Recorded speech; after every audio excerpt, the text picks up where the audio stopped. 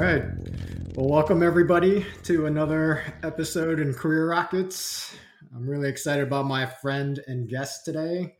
It's David Bacon, and a little bit of background on him.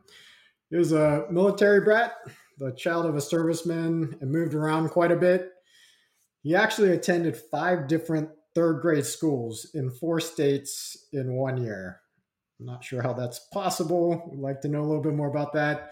I didn't know about this part either. He was a blackjack dealer and a nationally published cartoonist. And he finally settled down and pursued internet sales and marketing. He was at Verizon Wireless, leading all digital prepaid sales with record year-over-year results. He moved down to Atlanta to head up testing and optimization at SunTrust on the consumer digital side, and is now leading the digital testing and optimization and personalization program for the Intercontinental Group. He has been married for over 20 years and has 2 teenage daughters. Clearly, this guy knows his stuff, lots of experience. Again, really excited that he's going to drop some knowledge and hopefully change people's career trajectories after they listen to this. So, David, thanks so much. Going back to your background a little bit on the blackjack dealer and national published cartoonist, what made you want to switch to internet sales and marketing? Thank you for letting me participate today. I really appreciate it. When I was a cartoonist in college, it was picked up by a couple of national publications. There was one for You Magazine and a couple of regional ones, but I did most of my work in newspaper cartoons for the local paper. And really strangely, the fact that I'm in the internet is the same reason I'm not in cartooning anymore, since that vehicle to present cartoons is not really that popular anymore. Hmm. Hmm. Hey, Naoshi, this is Williams. I just want to jump in. Is that the same reason you got out of blackjack dealing? I needed a second job when I started my career, and I loved playing poker and blackjack. And it turned out that Dave & Buster's at one point had a casino, and the pit boss for that casino was a former pit boss out in Las Vegas, and he trained all of us. We're all Las Vegas trained. And I did it for, I don't know, about a year and a half, and it was so much fun. I actually miss it a little bit. Wow. Well, I will definitely not take you up on any offers to play poker. I think you have anything to worry about. All right. We're going to dive in here. David, how many people have you managed? And this includes direct reports and their teams over your career. Over my career, about 35. I actually started in retail when I got out of college, and we had some fairly large teams that were under me, particularly as we brought on temporary in the holidays and things like that. Mm-hmm. Wow. Yeah, so that's great because you've been able to see a lot of different folks emerge over their careers. In your opinion, what characteristics defined the exceptional players versus those that were not so exceptional?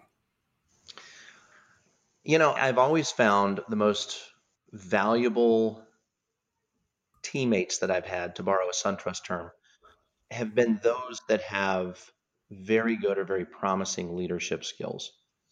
Their ability to see the big picture and take into account the overall goal as opposed to their sometimes small, sometimes large part of it is really kind of key here. Some of the people that have been on teams around me or on my team at times have mostly focused on what exactly they need to do. And from a manager's perspective, I can tell you that I always appreciated somebody who was willing to look at the big picture and make recommendations to me based on where we were all going as a team.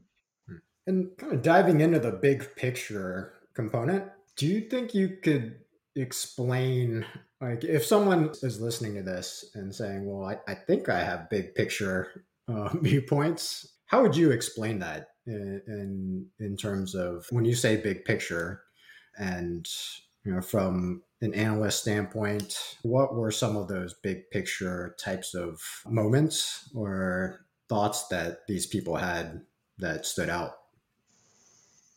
Yeah, and great question there, Naoshi. There are times when we are tasked as individual contributors or managers with a particular project or a particular task that some thought's been put into it by somebody, but we have to be able to draw a line between what we're being asked to do Mm-hmm. and what the overall goal is. So, to give you an example, some of the tests, the digital testing that we have done over the years, have resulted in uh, higher performance in the sense we sold more phones or we opened more checking accounts or we booked more rooms. Mm-hmm. In some of those, we had things like revenue that went down. And those people that are looking at this going, well, we shouldn't necessarily just say, hey, we increase performance here and ignore the fact that really what we're after is increased revenue.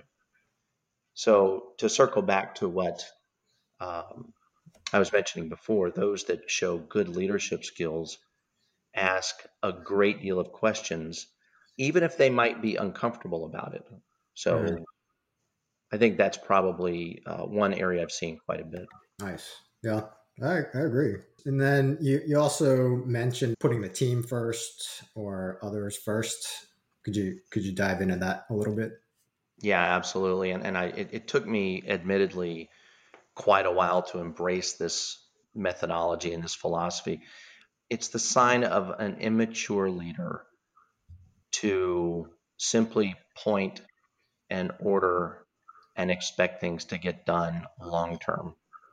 What I have found is that you have to find a very good balance between what the company is asking you to do and to be and to Mm-hmm. manage, and being an advocate for your teammates or your direct reports.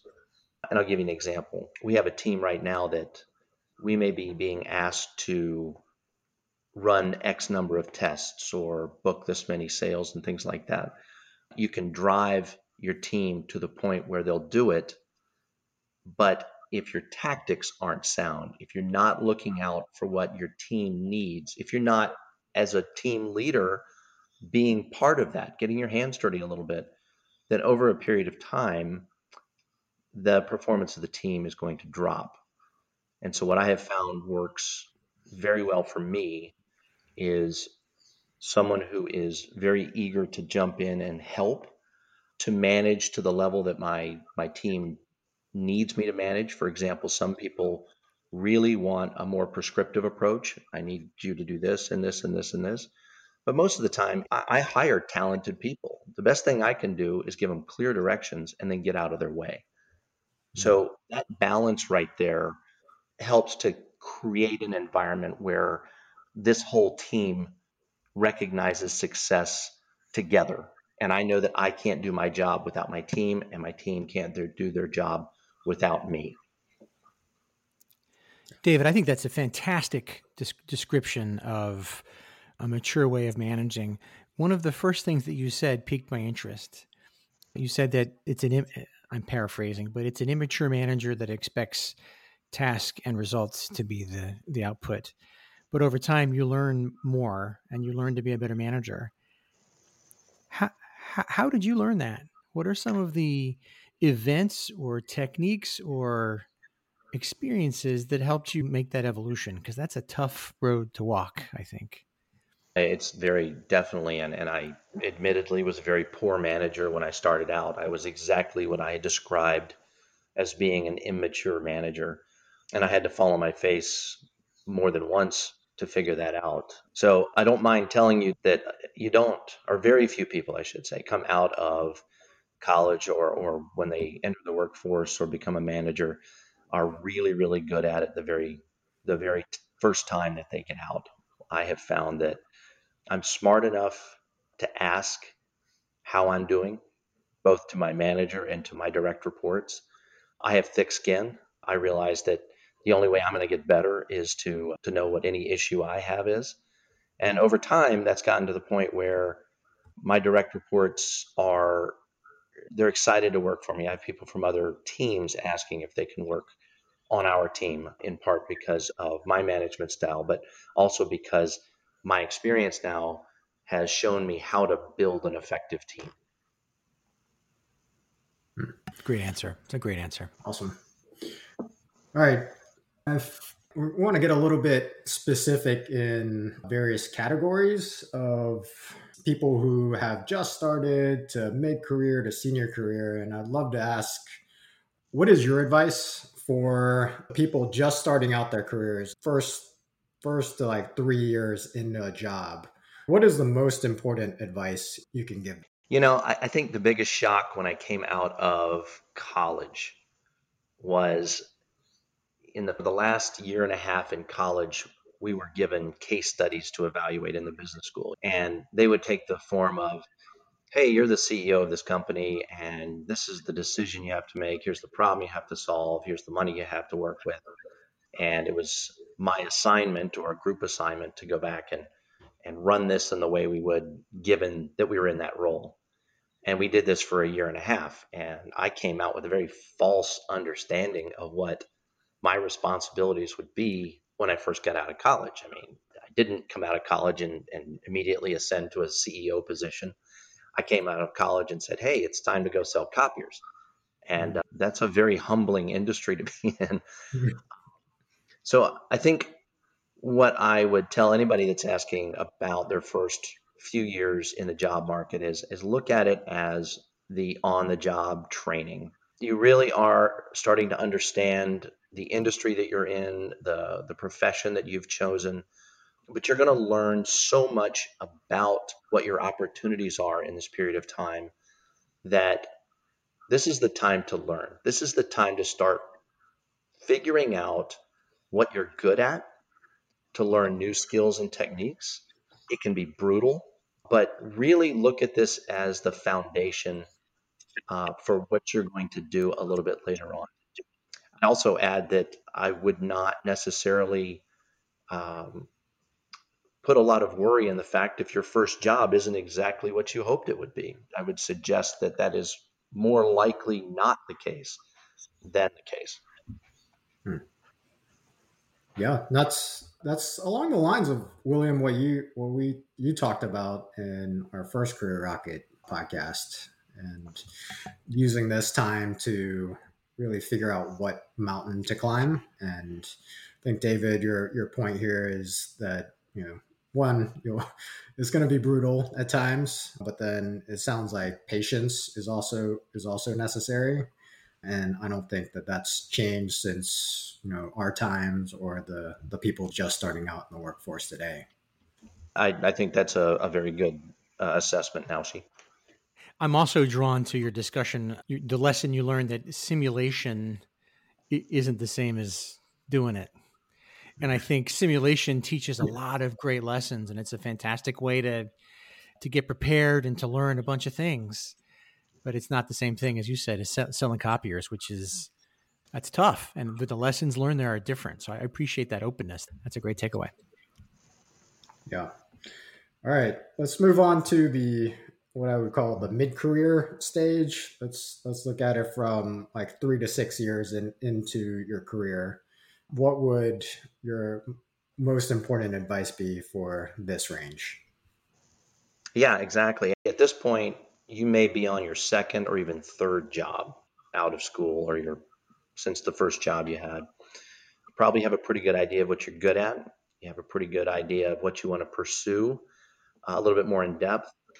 And I think at this stage, some decisions are being made about the difference between job breadth and job depth. And I'll go into that a little bit more. So let's say, for example, you're an analyst. You might decide to go in one of a couple of directions. You might say, you know what, I want to learn every way possible to do my job. I want to be the most comprehensively trained person out there. I want to learn this software package and this, and I want to go to these seminars. In other words, you're spending your time really diving into a lot of different areas, and the sum of that makes you one of the best analysts out there. And that's great. That's certainly one way to go too. The other one is job depth, and that is where you start going,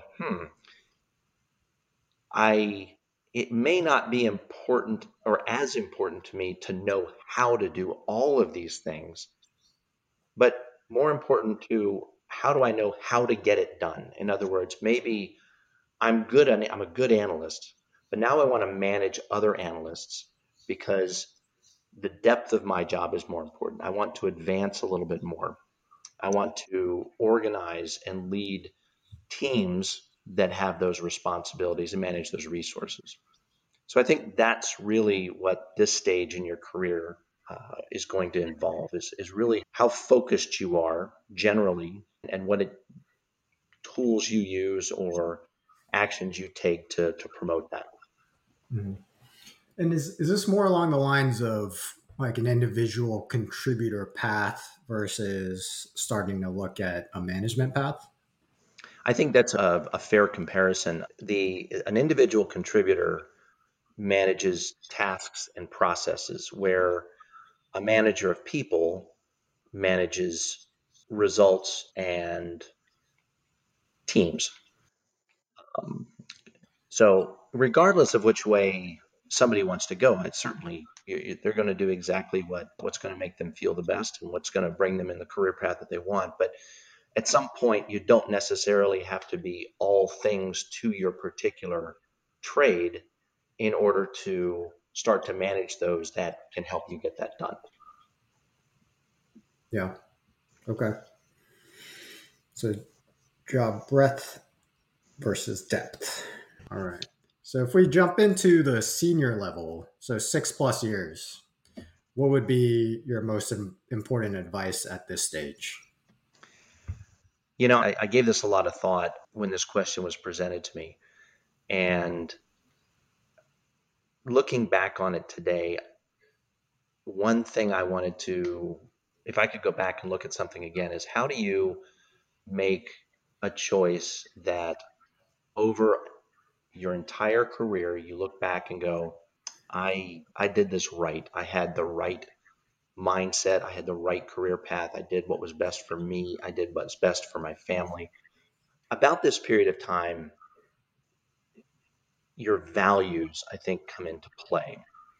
And let me go into that a little bit more. So, if you were to make a list, or anybody, if you were to make a list of those things that are the most important to you, and that could be your family, it could be your career, it could be where you live, it could be any number of things, but it's your values, your particular values.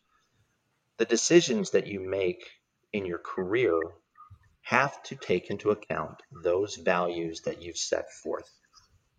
And the reason I bring this up is I know some very, very, very talented people who have decided, you know what, I am absolutely happy working from 9 to 5 and going home and seeing my kids and going to soccer games. That's great. And they may not make as much money as someone who has decided to really focus their efforts on career growth. On the flip side, I've started to see people who have focused so much on their career that their family units start to break down. Maybe they're traveling too much, or maybe they're just not at home enough, and the relationships suffer, both their marital relation and the relationship with their children, those kind of things. So, if I could give somebody some advice at this point, write down your values, write down in a stacked order what's most important to you and live by them. They're not in concrete. You can always change them. Just be true to them. Because when you do that, I think that's the most fair behavior you can give to yourself and everyone around you. Mm. So it gets pretty deep at this point. Yeah, it is. And I know a woman who is just brilliant in marketing. She's featured in Forbes, but now she's really regretting the challenges she's having with her kids and her spouse. I don't envy her having to make or having to navigate through that now. So I No. think somebody coming out, in their senior level portion of this, I think if she had been very true to the values and written them down and kind of lived by that may have worked out a little bit better. Wow. Well, and what I think is really powerful about that, David, is stopping and writing it down, taking a break, being mindful of what you're doing, choosing where you go rather than responding to what can be chaotic, perhaps invigorating push and pull of a career it's really, really sage advice. I'd like to pull at that a little bit. The advice was to stop and write. Any other perspective you might have had, any other best practice, I guess, that you might have seen of people recognizing, yep, it's time for me to sit down and reorder. It's, there's a disturbance in the force. I've got to do it. What are the milestones or I don't know, what are the stories you can share? Because it's crisp advice, but as you know, as you just described, it's hard. I had an acquaintance who told me that he was being asked to travel 2 weekends a month because he was going coast to coast. And he had gotten to the point where he was starting to miss soccer games. His kids were starting to grow up a little bit. And he finally said, you know what, this is not consistent with what my values are. This is not where I want to be. I don't want to miss out on my children and their lives because I have a job that pays me whatever I'm making. And he finally went to his boss and said, look, I need to make a change here. I'm more interested in my children growing up and not missing that than I am maintaining the lifestyle that I have and the career path that I have. How can we work this out? And his boss was actually pretty cool about it. He was like, hey, we can work that out. Not a problem. Would you be willing to travel, say, Monday through Wednesday, as opposed to having to leave on Sunday and staying for a day earlier? And they managed to work it out. So that's a very happy ending kind of story. But I do believe that the nature of business today with tools like Zoom and WebEx, those kind of things, those are tools that can be leveraged perhaps to help out with some of these, to make sure that you can align with your values if traveling and happens to be one issue that you come across. Yeah, to me, like at this stage, and this could just be my own self-reflection and thoughts around this, is that the biggest thing that I struggled with is around the ego piece of what does the outside world deem as successful and happiness. And when you've put a ton of your energy and focus into like building your career path, and then you're faced with these decisions of, am I going to take a step back or take a step to the side and let other people who could be your colleagues move ahead in this career path while you are able to focus time with your family and friends or whatever your values are? I think that's to me, the just such a difficult place where you have to, like you said, really commit to your values and not be swayed by the outside world of what they're trying to tell you what happiness is. Yeah, I couldn't agree more, Naoshi. And I was going to add to what you were saying that it becomes very dangerous when you start looking at, you're comparing your accomplishments with those of your peers to the point where it becomes debilitating in your own, it conflicts with your own values. If my values are family first, career second, those kind of things, and somebody else's values are career first, family second, because they are excelling or they've chosen those values and to pursue them in that way, the comparison isn't fair any longer. Mm-hmm. That's something I have seen where, hey, this person got a promotion and, I'm more talented than that person. Well, let me tell you, if you are working towards your values, what difference does it make? Mm. That's yeah. Ideally, you can say that. It's just I personally, I would definitely be struggling with that piece, and I'm sure a lot of people are too. And it just takes a lot of self work to get to a place where like you're talking about. Absolutely. And it's not an easy path to get there. Again, a lot of maturity and a lot of ability to be circumspect about what it is that you want and what those around you depend on you for. Once you are at peace with that, then this is the part of your life where work gets a little bit more fun and a little bit more organized. Hmm. All right. All right. We're moving on. Last category where it's managers and director levels. What is the most important advice you would have for this group? And being at that level for a while now, this is the time when you're typically bringing on a great deal of responsibility, not just from yourself, but you are responsible for perhaps numerous direct reports and what it is that they're producing. You're responsible for the quality of what they're producing. You're responsible for the quantity, the timeliness. I mean, and ask these managers what they do from beginning of November to the end of December, and I'll tell you that most of them are doing performance reviews at that point. The administrative part of it is also ramped up quite a bit. But I'd still go back to what I was saying about being maybe 6 years out, and that is, as a manager or a director or a vice president, regardless, you still lead from the front. My advice is to lead from the front. Go out there and, if I tell my team now, hey, I've got a little bit of bandwidth here. What can I help you with? And that goes a long way into developing teamwork. But all of these things that I'm talking about right now basically boil down to how do I take my experiences and help those people that are maybe in their first 3 to 5 to 7 years. How can I be the person that perhaps I didn't have at this stage in my career? How can I help them move forward? And this is where teaching and empowering and testing really do play a very valuable role in team building. I've given my direct reports projects that have been given to me, and we work together on them. I don't ever stop asking what my team recommends, for example, and I push them to ensure that they're giving me what they believe is the right way to do it, and if then we talk about it. So in a sense, I'm empowering them with responsibility, both to ensure that they have opportunities moving forward, but also it helps me stay very much aligned in their thought processes, their methodology, and then ultimately their results, which they and I are responsible for. And you focus on leadership and empowering people.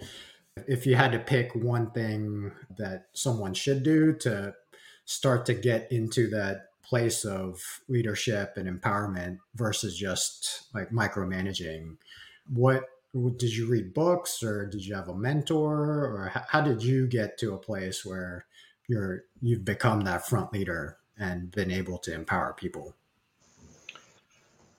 I've read my share of books, certainly, and some of them are very well written from a good amount of experience, but I don't necessarily look back at a particular book and say this one was a life-changing kind of publication.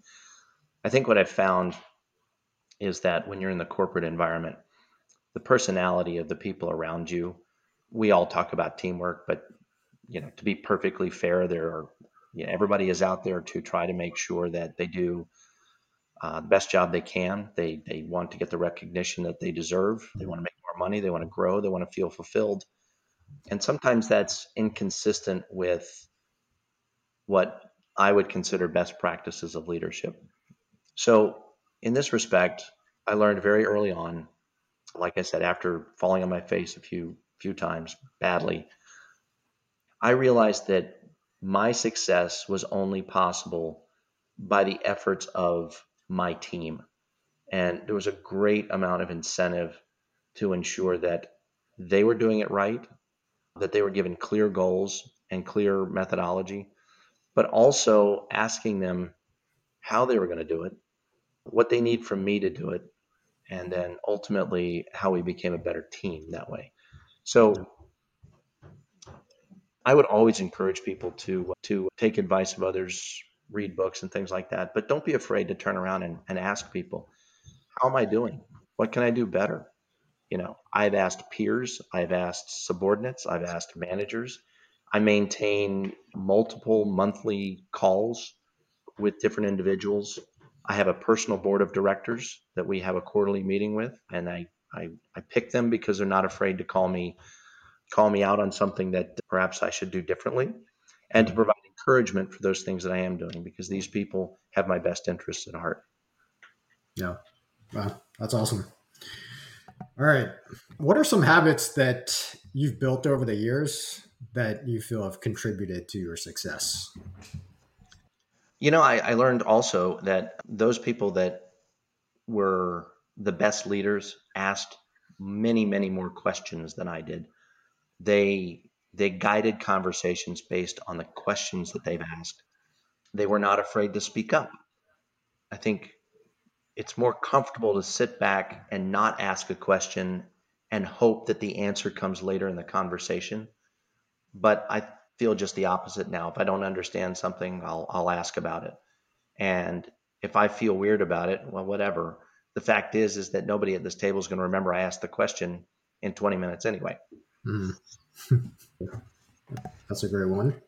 And is there like one more habit that you built? Yeah. Another one is I'm very focused on developing a vision and starting from where I want my team to be or where I want to be personally and working backwards. How do I develop a roadmap that helps my team and me get there?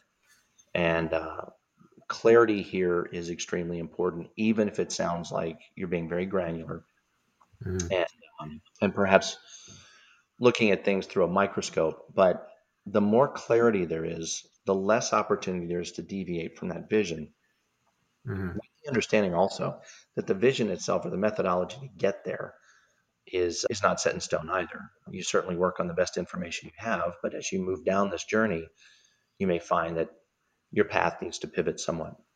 Mm. So clarity, boldness, obviously, you're going to find the best leaders are the ones that are willing to think big. And then that methodology that I mentioned. Gotcha. Awesome. And this is one question that I like to ask because I'm always curious. What does living abundantly mean to you? Oh, that is a tough question. I'd say my career has afforded me a lot of opportunities, but it hasn't dominated my life and it hasn't supplanted my values. As I mentioned before, I've identified my values and their priorities. So living abundantly is being rewarded professionally, personally, spiritually, based on these values and how they've shaped my life. Hmm.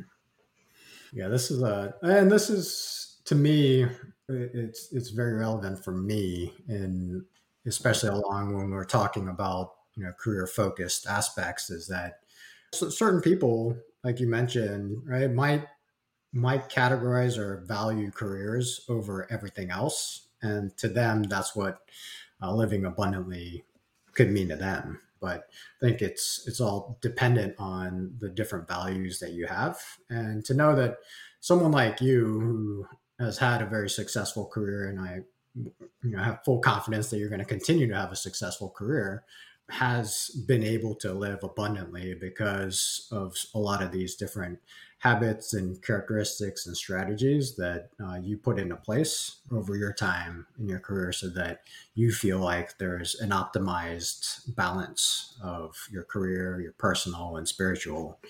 And so I appreciate you sharing that because I'm always curious as to what abundance means to different people. Naoshi, I'd like to ask a follow-up to that, though. Yep. David, has abundant living meant the same thing to you throughout your career, or has that changed and evolved? It's certainly changed and evolved. If you asked 22-year-old me what was abundant, it would be being able to pay the rent every month. If you ask me today what abundance means, it's completely different. It's what makes me fulfilled, and that is being rewarded throughout my career, understanding that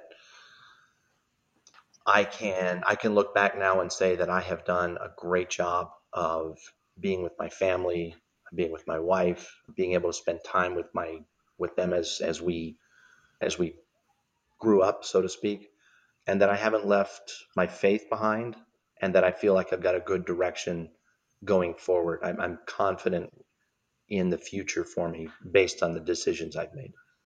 Yeah, that's exactly.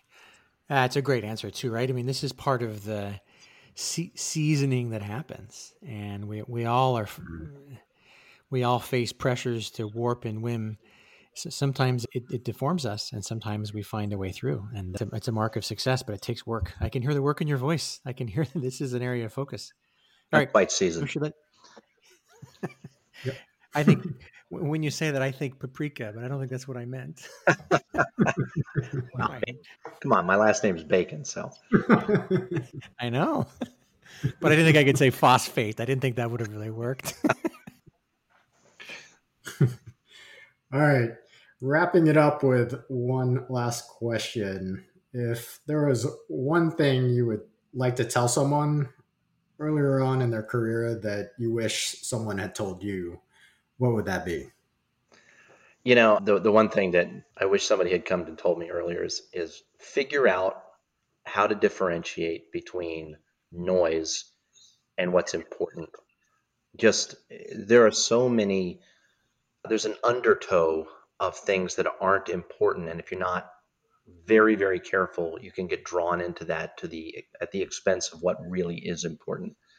There are several times when I have paid more attention to something that was absolutely worthless to what was going on, and it dragged me away from those things that were truly important. I've since learned to identify what noise is versus what's important. And when I've identified that, I can focus on what's important and put everything else on the back burner. And how would someone like a person earlier on in their career, how would they be able to start to differentiate between the noise and what's truly important? Yeah, one question is what I'm paying attention to at the moment critical to what I need to get done? And if that question is no, it may be very likely that it's some type of noise. If somebody's being petty, for example, and it's getting in the way of you delivering something, it's more likely noise than it is a significant problem that you have to address right now. And it does take a bit of constitution to do that, especially early in your career where you're trying to figure out how to develop and cultivate these relationships. Everything can seem a little bit overwhelming, but over a period of time, identify noise, identify what's important, and act accordingly. Awesome. No, that's great advice, and I certainly could have used that too, especially earlier on in my career.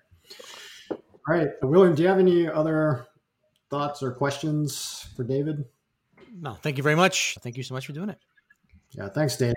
Yeah, it's been awesome, and thanks for opening up and sharing your time to help people's career paths. So again, really appreciate it. Thanks so much, guys. Pleasure doing it. All right, talk to you soon. All right, take care, guys.